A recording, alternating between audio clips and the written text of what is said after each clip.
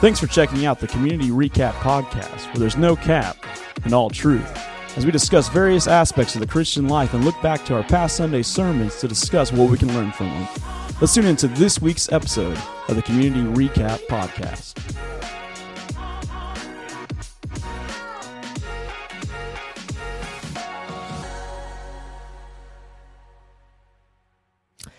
Podcast world, we are back with another episode of the Community Recap Podcast, and have no fear, Seth is here. I'm still here. But I got the honor and the privilege of opening us up this week, and so changing things up a little bit.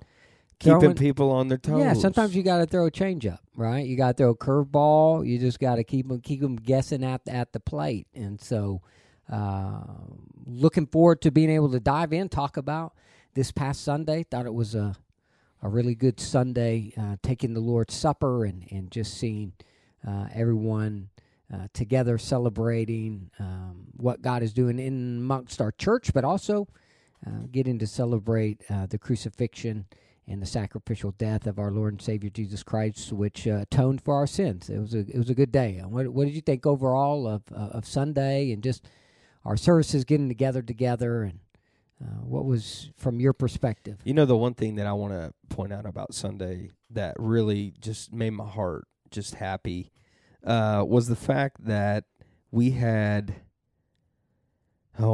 probably had, off the top of my head, maybe 6, 7 kids in the service with their parents. Yeah. And one of them I actually baptized recently, so new sister in Christ, first time to take the Lord's Supper for her.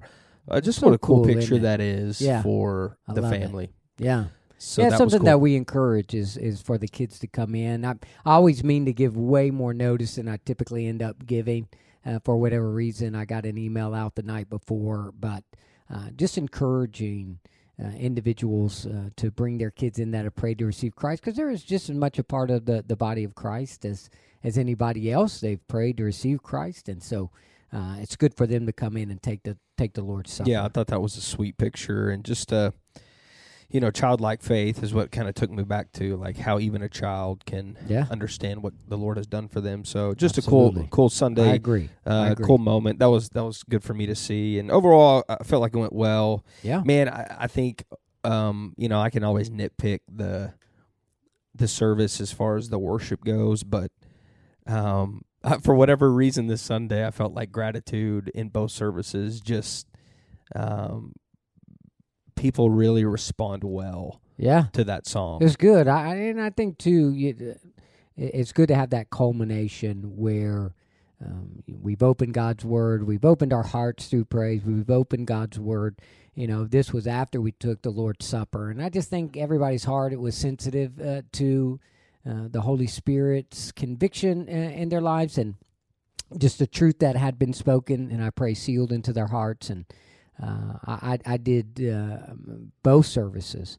I felt like, man, it grabbed a hold of me. It went off, I feel like it really was a good time. I got a line response. in my lungs, and it's not going shy on me. It's a great line. You know what I'm saying? I do. I think it's a great call to individuals to say, listen, how are you worshiping? Like a little meek mouse, a little church mouse trying to be as quiet as you possibly can be, or man, are you letting it be known, shaking the rooftops, that my God is a merciful, mighty God, and I'm going to praise Him. I think it's just a good reminder of how we should approach the Lord as far as magnifying His name. Yeah, it was really good. That was probably my favorite moment from Sunday. Good. But all in all, I think great day. Packed house, wonderful community groups, man. Yeah. A lot of people are jumping back into community groups, and so it's cool to see the attendance in the various community groups. And man, Wednesday night this past week was we hardly had any room for all the Bible studies that were meeting and kids, and it's just cool to see what God is doing in and through the life of the church. And so, what about? It's only Tuesday, but. Yesterday, talk a little bit about yesterday. What did that look like for you? And was there anything in particular that happened yesterday that you were looking forward to? Yeah. I mean, I think if you've listened to this podcast at all, you've heard us mention fantasy football. Yeah, my wife calls it fantasy foolishness. Yeah. Yeah, Alex isn't a fan, but which she's I'm very praying for supportive her this week. to really see the light. Seek the Lord, maybe. Yeah. We had our draft last night. We did. And let me tell you this. I really think I'm trying to be as humble as possible. Oh, Lord, here we go. I really think two things. One, this was a very even draft in terms of I think everyone has really good pieces. Yeah. And then two, I think I'm not going to lose a game this year. Really. And now it's funny, if you look as at humbly the as I can projected say scores of this week, now it's just this week, and I get that. Uh-huh. My team has the highest projection for total What's points your scored. highest? What's your projection? 143.4. Okay. 143.4. 3-point difference in mine. Is regardless. I do have the highest out of any team. So I feel great about my draft. Feel like I went in and executed the plan to perfection. Yeah. I think there's two questions when it comes to my team. Two questions. I for those of you that don't follow fantasy football, in the later rounds, I basically traded depth of my bench for handcuffs, which means starting running backs typically behind or backup running backs behind starting running backs. So if a starting running back gets hurt and they become the starter, you have now the piece in place. Potentially an RB1. Yes, could be, or a good trade bait anyway. So I sacrificed a little depth for that. So we'll see if that backfires on me or not. And then the second question I think on the team is Justin Fields. I waited for my second quarterback quite a while, and I grabbed up Justin Fields. Ended last season just on fire. Last 4 or 5 games, I mean, he was a fantasy stud. But we'll see. I mean, he doesn't have many pieces around him, but I think he has all the potential in the world. And so I think that's one of the question marks on my team. Got the steal of the draft, I believe, in round 4, picking up CeeDee Lamb and Saquon Barkley back in round 4. Feel like that was good pickups for me. I feel like those are two of your kind of holes, kind of maybe some question marks. Who? You. I'm saying those two. The bench and Justin. See, I'm very self-aware. Right. I understand. I would say I don't have any holes. Really? Well, let me elaborate here. Oh my! This is what I deal with. This is the first year I didn't rush through my draft and pick people just to fill my lineup. Right. I acquired a lot of depth, a lot of bench roster spots that potentially could be starters for other people. Yeah. So I feel really good about the patience I had in the draft. But I understand. No, I'm telling you. You shouldn't. Just for the record, I've won the ship 3 times out of 5. That's true. This is true. I kind of know what I'm doing, but we'll see. It's a new year every year. It is. Got a few new players jumping into the league, and so I'm looking forward to seeing how this all plays out. So, fantasy football draft, it was fun. Thank you for hosting. Yeah, it was a great time. It was a good time. Good food. So it was really awkwardly quiet for like 15 minutes. It was I think it was awkwardly quiet for most of it, but there was like a 15-minute section. Duration. Yeah. I don't know. Typically, our drafts can get a little more rowdier than that. A little bit more smack talking. But I love the seriousness. Very everyone serious. Took into account. Yeah. Everyone took the whole 2 minutes to basically to pick every person. That's right. It was a good time. It was. Before we jump in, I'm going to take the hosting duties back. Before we jump in, please rate us, share this, let everyone know about the Community Recap Podcast. Preach. This is a great tool for you to not only grow in your knowledge of maybe the past sermons we've had, but topics around the world, things going on, Christianity, and you never know, people might actually think we're funny. Well, that's still out. Verdicts or the jury's still out on that. But anywho, give us a rating, a review, something nice. We'd very much appreciate that. Yeah. So, be good. going into it this week, in weeks past, it's been more of setting something up and letting you answer and elaborate a little bit more on some sermon things. I think this week you're gonna switch it up. We're gonna switch it up a little bit. All right, because I found that listening through the sermon, I have some takeaway questions that maybe we can just talk about as a whole. Okay. Throw them out and there, and so the first one you had talked to. Well, first off, we're in Revelation 11, 2-part, second part of Revelation 11, 15 through 19. Yeah, and talking about kingdom come. Seventh trumpet has blown. Now again, with Revelation, there are things that kind of happen in that, and you get to see obviously what is transpiring through a course of time with one instance. So the seventh trumpet, there's quite a bit that goes in to the seventh trumpet. So seventh trumpet has been blown.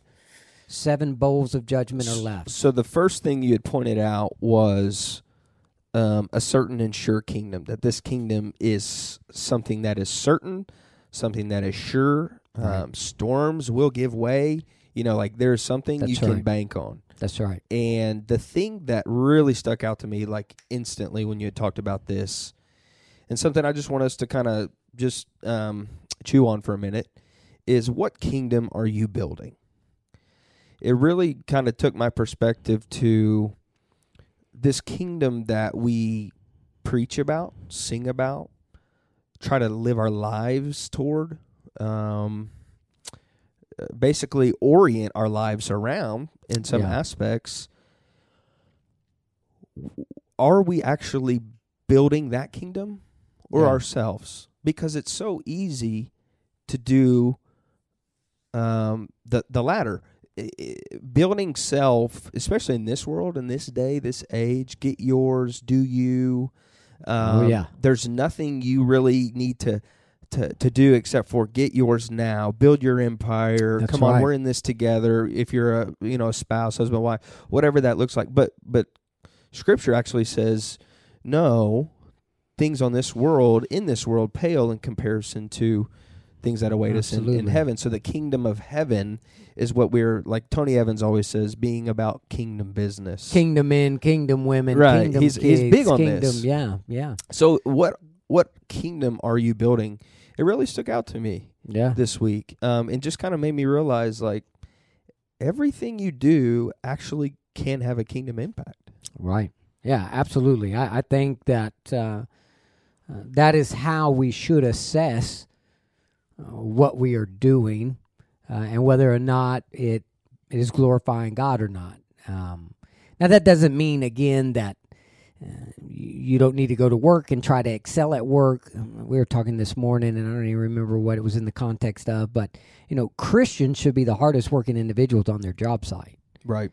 It shouldn't be that, oh, my goodness, those Christians, boy, we hate employing them because they're the laziest people that there are. We ought to be the ones that are working the hardest, being, leaders in our homes. And we were talking about, Christians should be the ones that in the stands of the ball games aren't the ones yelling at the ref and, cussing out the umpire. It's your kids in third grade. Which is wild today. Yeah. Oh, T-ball my goodness, even man. I mean, is wild. What in the world? It's like, calm down. Your kids. They don't even know whether to run to third or first. No, your kid just peed himself in the outfield. I mean, he's not Yankee material right now. Red Sox maybe, but he's not Yankee material right now. And so, we should be leading out in that area. And so every aspect of our lives should be devoted to the building up of the kingdom of God. In fact, you look back at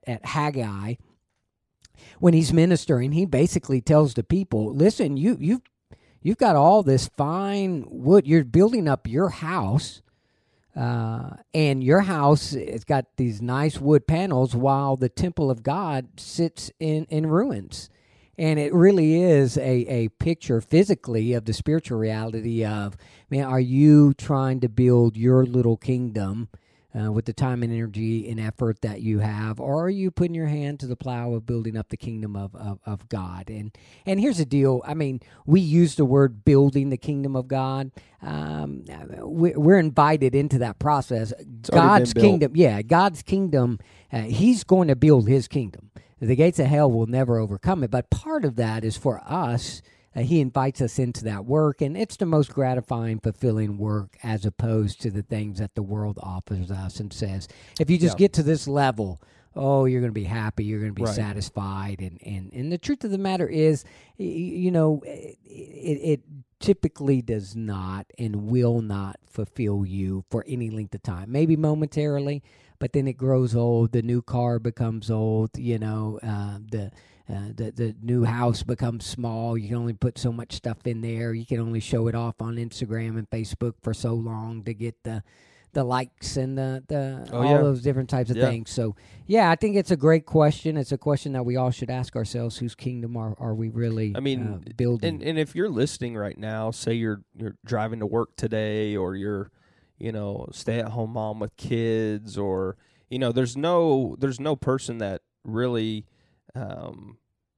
can't do this anywhere they are. Yeah, as Christians, we're called to do it. Yeah, right? So I'd encourage the people like. who are listening to this right now in this moment, like, maybe think about, like, what are you going to build today upon? Is it the sinking sands of this world, or is it the kingdom of Christ? That's right. Building up his name for his glory. That's right. Man, just something that stood out to me really, really quickly into the sermon that was really good. It's a battle. It's a struggle. That's the spiritual warfare. Oftentimes the schemes of the enemy are to prevent you from building the kingdom of God, from coming alongside and joining in on. And I think too, it looks like various things. It's not necessarily doing this great act that where 400 people accept the gospel in a moment, but it's pouring into your children, teaching them truth. Yeah. Something as little as that Absolutely. That you think maybe could be a wasted time. Absolutely. Man, that is a seed that you're planting for the kingdom of God. So, man, if you haven't yet, if this is in the morning, or maybe you're still doing something later today, really think about, what kingdom are you going to be building today, and in the weeks to come. I pray that's something that we would really kind of keep in the forefront of our hearts and minds. Secondly, you had talked about it's also a lasting kingdom. There's no end to it. None end. And so we should live longing for God's kingdom. And then you brought in the verse, Psalm 37:4, delight yourself in the Lord, and he will give you the desires of your heart. Right. Man, is that one of those verses? Like, God will give you the desires of your heart, yes. And I think that's so much in today's world, obviously, that's taken out of context. Sure. The first part of that verse says, delight yourself in the Lord. That's right. It's not, hey, I'm just going to do whatever I want, and my desire is to be this or have this. So, Scripture says he's going to do it. But maybe this is a question for you as a believer, as someone who professes to follow Christ and, earnestly seeks him and prays and has these thoughts and desires. Obviously he's reading Scripture, praying, meditation, all these things. It's going to renew your mind. And you're going to start to think different and act different, and your desires will change. But maybe a question for you would be, what type of desires should you see in a Christian? Is that a too much of a broad question? No, I feel like there should be sure, certain... it's broad, but I think one of the desires that God's word lays out for us is exactly what we were talking about this Sunday. You should desire the kingdom of God. You should desire the return of Christ. That should be a desire of your heart. You should desire justice. You should desire, for the lost to come to faith in Christ Jesus. You should desire for your marriage to be a godly marriage, and for you to be a godly husband and to be a godly father. Those should be the desires of your heart. You should desire that your children will walk in the ways of the Lord and not depart from them. You should desire for those things, right? And those desires, again, he gives us the desires of our heart. We need to make sure that we are doing what we can to help create healthy soil for those things to grow in. We're planting seeds. We're watering those things. I think delighting ourselves in the Lord, ultimately, our desire should be a closer relationship with God, and He will give that to us. Now, how you go about that is sometimes that's a refining fire, and sometimes that is just a favor upon your life, to where, man, God is just doing amazing things in the sense that you're seeing, for lack of a better word, blessings. But then sometimes it looks like a refining fire, to where you're walking through things where God is stripping away some of those fleshly things and bringing you into a closer relationship with Him. And so that's what you should desire, right? That should be the end, is a closer relationship with Jesus. And whatever that looks like to get to that process, my desire isn't so much for an easy path. My desire is that the path, whatever God puts me on, leads me to a closer relationship with Him. Yeah, and just like the psalmist said, delight yourself in the Lord. I think once you do that, your desires will line up with His. You know what I mean? Like, He will give you the desires of your heart. Well, those desires will be to honor Him, to glorify Him, right, to make Him known. So I think getting that out of context is so easy, but just realizing that you're first to delight yourself in the Lord. Right. And then your desires that you have after that, or with that relationship, will be right, God honoring. Yeah. Like it's not going to be a desire to have a McLaren F1 or whatever it's, right, these really nice houses and all that stuff. That's not going to be your desires. It's going to be your heart's going to change. Yeah, he's not the means to an end. He is the end, right? And I think that ought to be our focus. So speaking of the end, that's a good segue. You had brought up the great theologian Tupac this Sunday. That's smart, yeah. And well, I used to jam me some Tupac. I used to jam. Do you like Biggie or just Tupac? Me some Tupac. I wasn't a huge Biggie guy. You got to understand one thing about where I grew up. So I grew up in Texas. It's a great state of Texas. We're very prideful individuals when it comes to our state. Very prideful. I've seen this play out too many when times. I was in the Army, individuals from New York and individuals from Texas, really, I mean, it was basically, it's us and then everybody else is, Why inferior. Is that? I don't know. I think it's bred into you. I mean, Texas has a history. I mean, the United States came to Texas and said, hey, would you please be a part of the United States? Whereas opposed to everybody else had to basically beg the United States to be a part of. Texas was begged to come to be a part of. So that's the just something States. they'd never lost.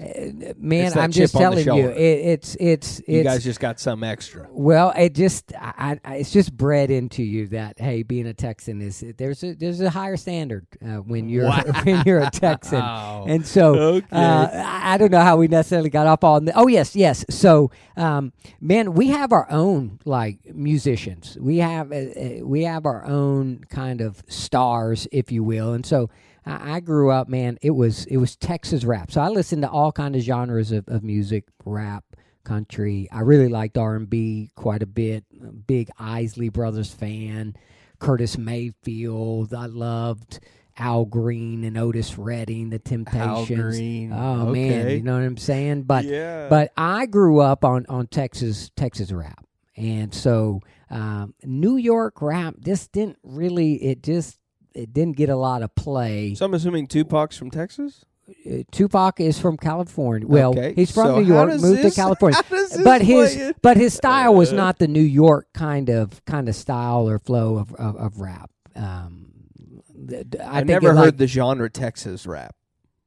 Oh, it's its own. I mean, each area has its own kind of flair and vernacular and those different types of things. But we had our own superstars, right? We had our own people that we listened to and I put a higher emphasis on them because they were from Texas. They would use slang and lingo that I would know. So I wasn't a big Biggie fan. I was Okay. much more Tupac fan. Well, that was and- a very simple question that you really took a while. I mean, you want to know. You want to know, and it just a little bit about It's a good history about moment. myself. So Yeah, good history exactly. You get a little insight in depth. Into, Here's a really fun question: did any of Tupac or Texas rap inspire your tattoos? Because you see that a lot nowadays. With well, so here's the we deal. go. I do have one across my stomach that was inspired by Master P. Now he's not a Texan. He's actually from Louisiana, but it was inspired by No Limit Records and Master P. okay, Yeah, so you have a little bit of a little bit, Texas bit. rap Yeah. on your belly, Yeah, I mean, again, they're not from Texas, but we listen to a lot which of makes that. your Southern point rap, way Southern rap, worse than it is. Southern but- rap. Well, I don't know how you transition out of that. They well, you were going Tupac with it. said, Yeah, "Only Tupac God said, can judge me." That's right. Only God can judge me. The And- great theologian. and Tupac. it just sparked a memory for me.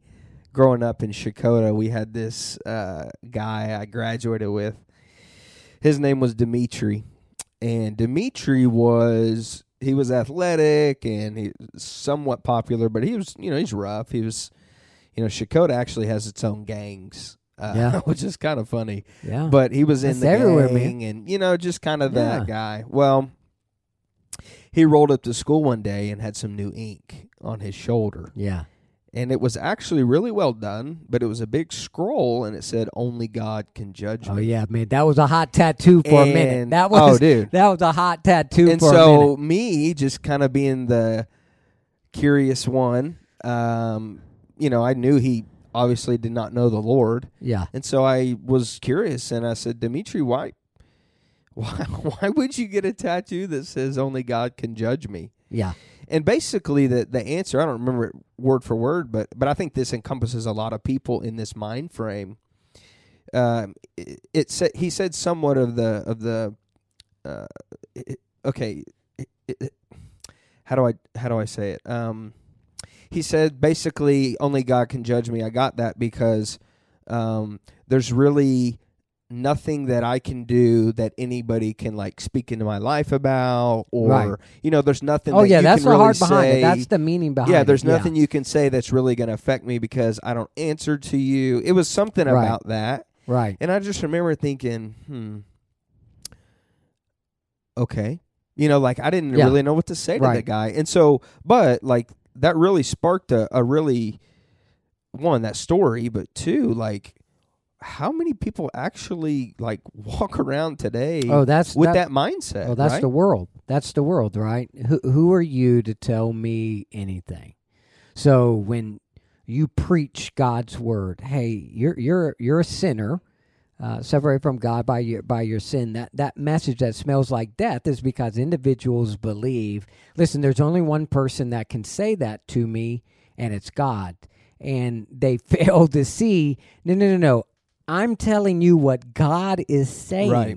I'm telling you what God has said. No. But you don't get it. I'll stand before God. It's very much talked about the advocates, having an advocate and defending yourself. And I really think that the majority of individuals think, well, they'll stand before God. If there is a God, they'll stand before God and they'll defend their case of why they had to do what they had to do, and God will understand that and say, oh, yeah, okay, well, I get that. And the heart is in the passage where we were looking at that the 24 elders fell down to worship God because he is a judge who is bringing his judgment upon rebellious man, is the fact that he has already judged you, right? That was part of the message, is that you've been found guilty. So in a very real sense, that tattoo that Dimitri had, that tattoo that I know a lot of individuals Thousands, had I'm sure. that I grew up with, that was kind of a tattoo that really spoke in a lot of individuals' lives to say, I'm going to live my life how I want to live my life, and you can't tell me otherwise. You don't walk in my shoes, and so you can't tell me how to walk and live in my shoes.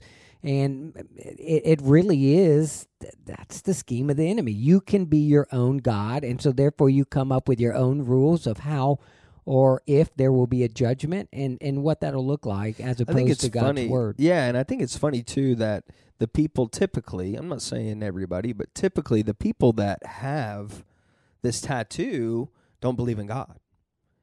Their worldview is probably more of an atheistic worldview. Right. And so it's like you put something on your body permanently that you don't even believe in, but you're going to live by it.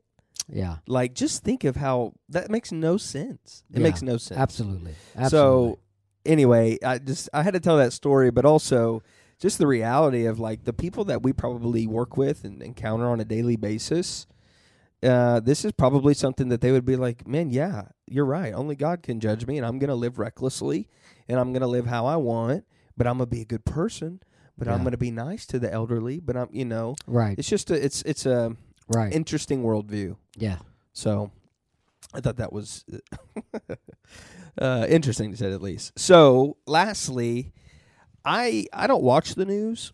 You don't keep up with it? I don't keep up with the news. And partly it's just for my own sanity. Sure. Yeah. I think you got to limit it. I think you got to limit it for sure. But you had mentioned something about like a social gospel versus the true gospel, what happened in the news this week. So I don't know if you can say, I mean, it's public news. I don't know if you want to say, but I have no idea. I still, to this very moment, have no idea what you're talking about. Yeah. I mean, we can get into some of it. Why don't you enlighten me? In some ways, I think it would behoove us, because there's one thing that I see, and again, I'm still growing and still learning so much about the Lord and His Word and how to apply it to life and to various situations that transpire within this broken world. But there is one thing that gives me somewhat pause and concern within the body of Christ today. And this is the overarching body of Christ as I see it in the West. And so, I'm much more familiar with the American church and those that comprise the American church. But it is the absolute lack of discernment to know what is biblically accurate and what is... It uses biblical terminology and vernacular, but yet it does not line up with Scripture. Might even use Scripture, right? Might even use Scripture, but yet use it out of context. And I saw this a while back. I've seen it in many regards. Various leaders that will say some things, and it's just like, that's not biblical, and then people try to make excuses for it.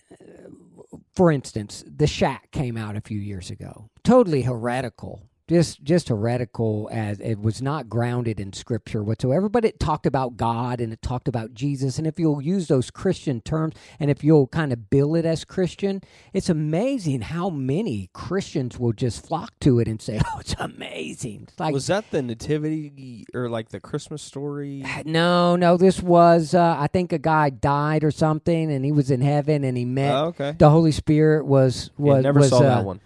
God was a black woman. The Holy Spirit was a Chinese man, or things of that nature. And basically, everybody gets to go to heaven. Somebody killed his daughter, I think. I never read it. It's just it very flew in the face of substitutionary atonement and why Jesus Christ went to the cross.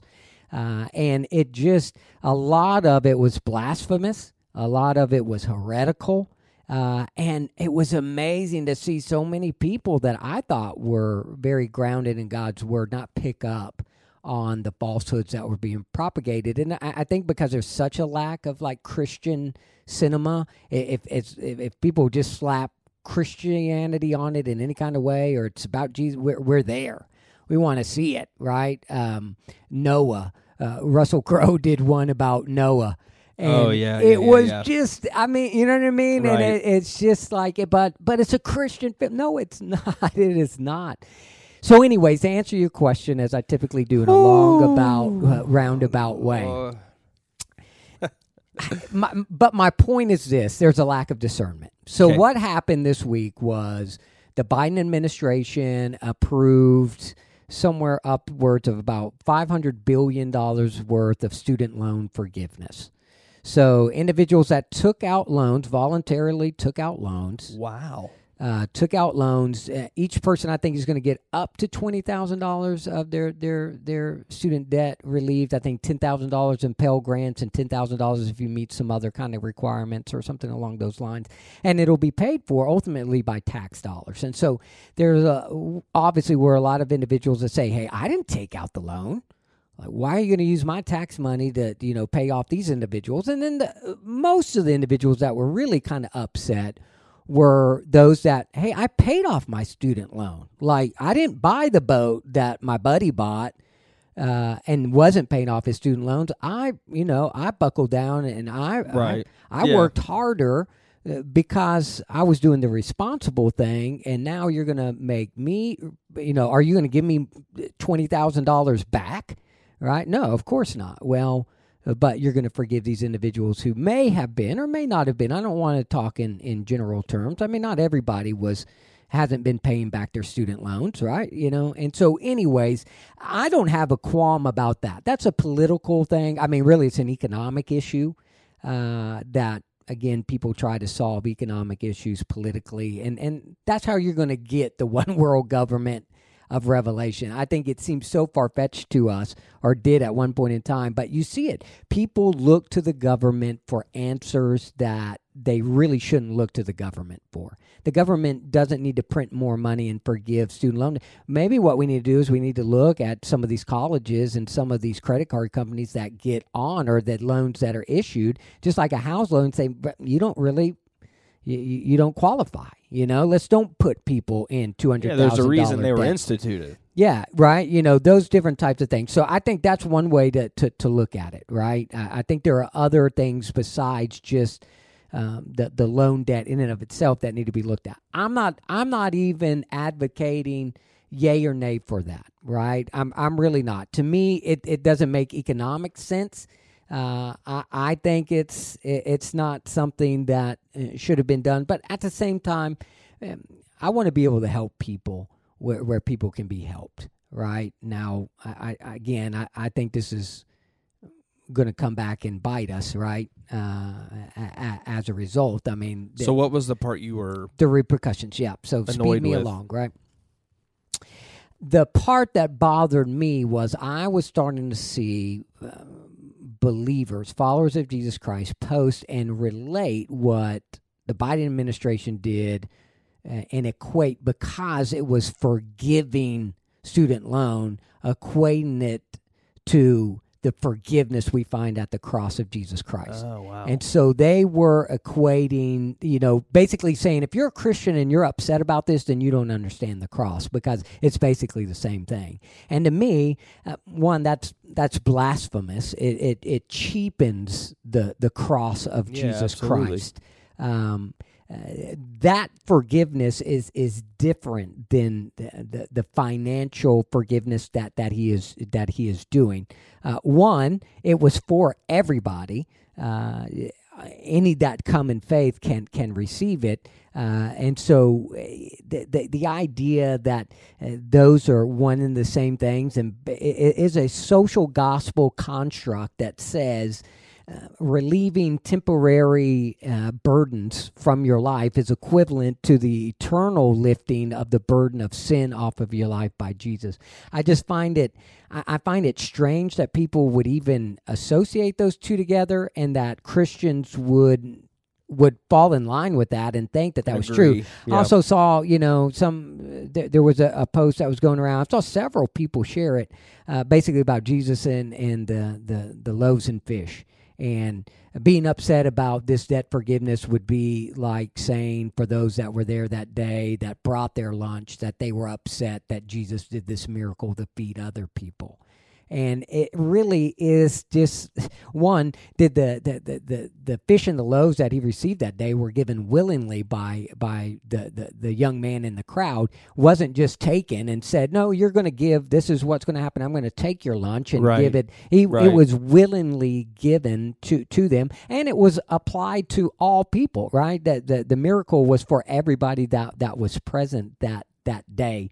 And so, for them to say, well, it's only going to be for the select few, and if you paid off your student debt, you're not going to get any money, fails to really articulate what transpired with the fish and the loaves. And so I find it very concerning that people have such a lack of discernment to differentiate between biblical truths and the context that is found and what the heart or the biblical principle that is being taught in the story of the five fishes and loaves, the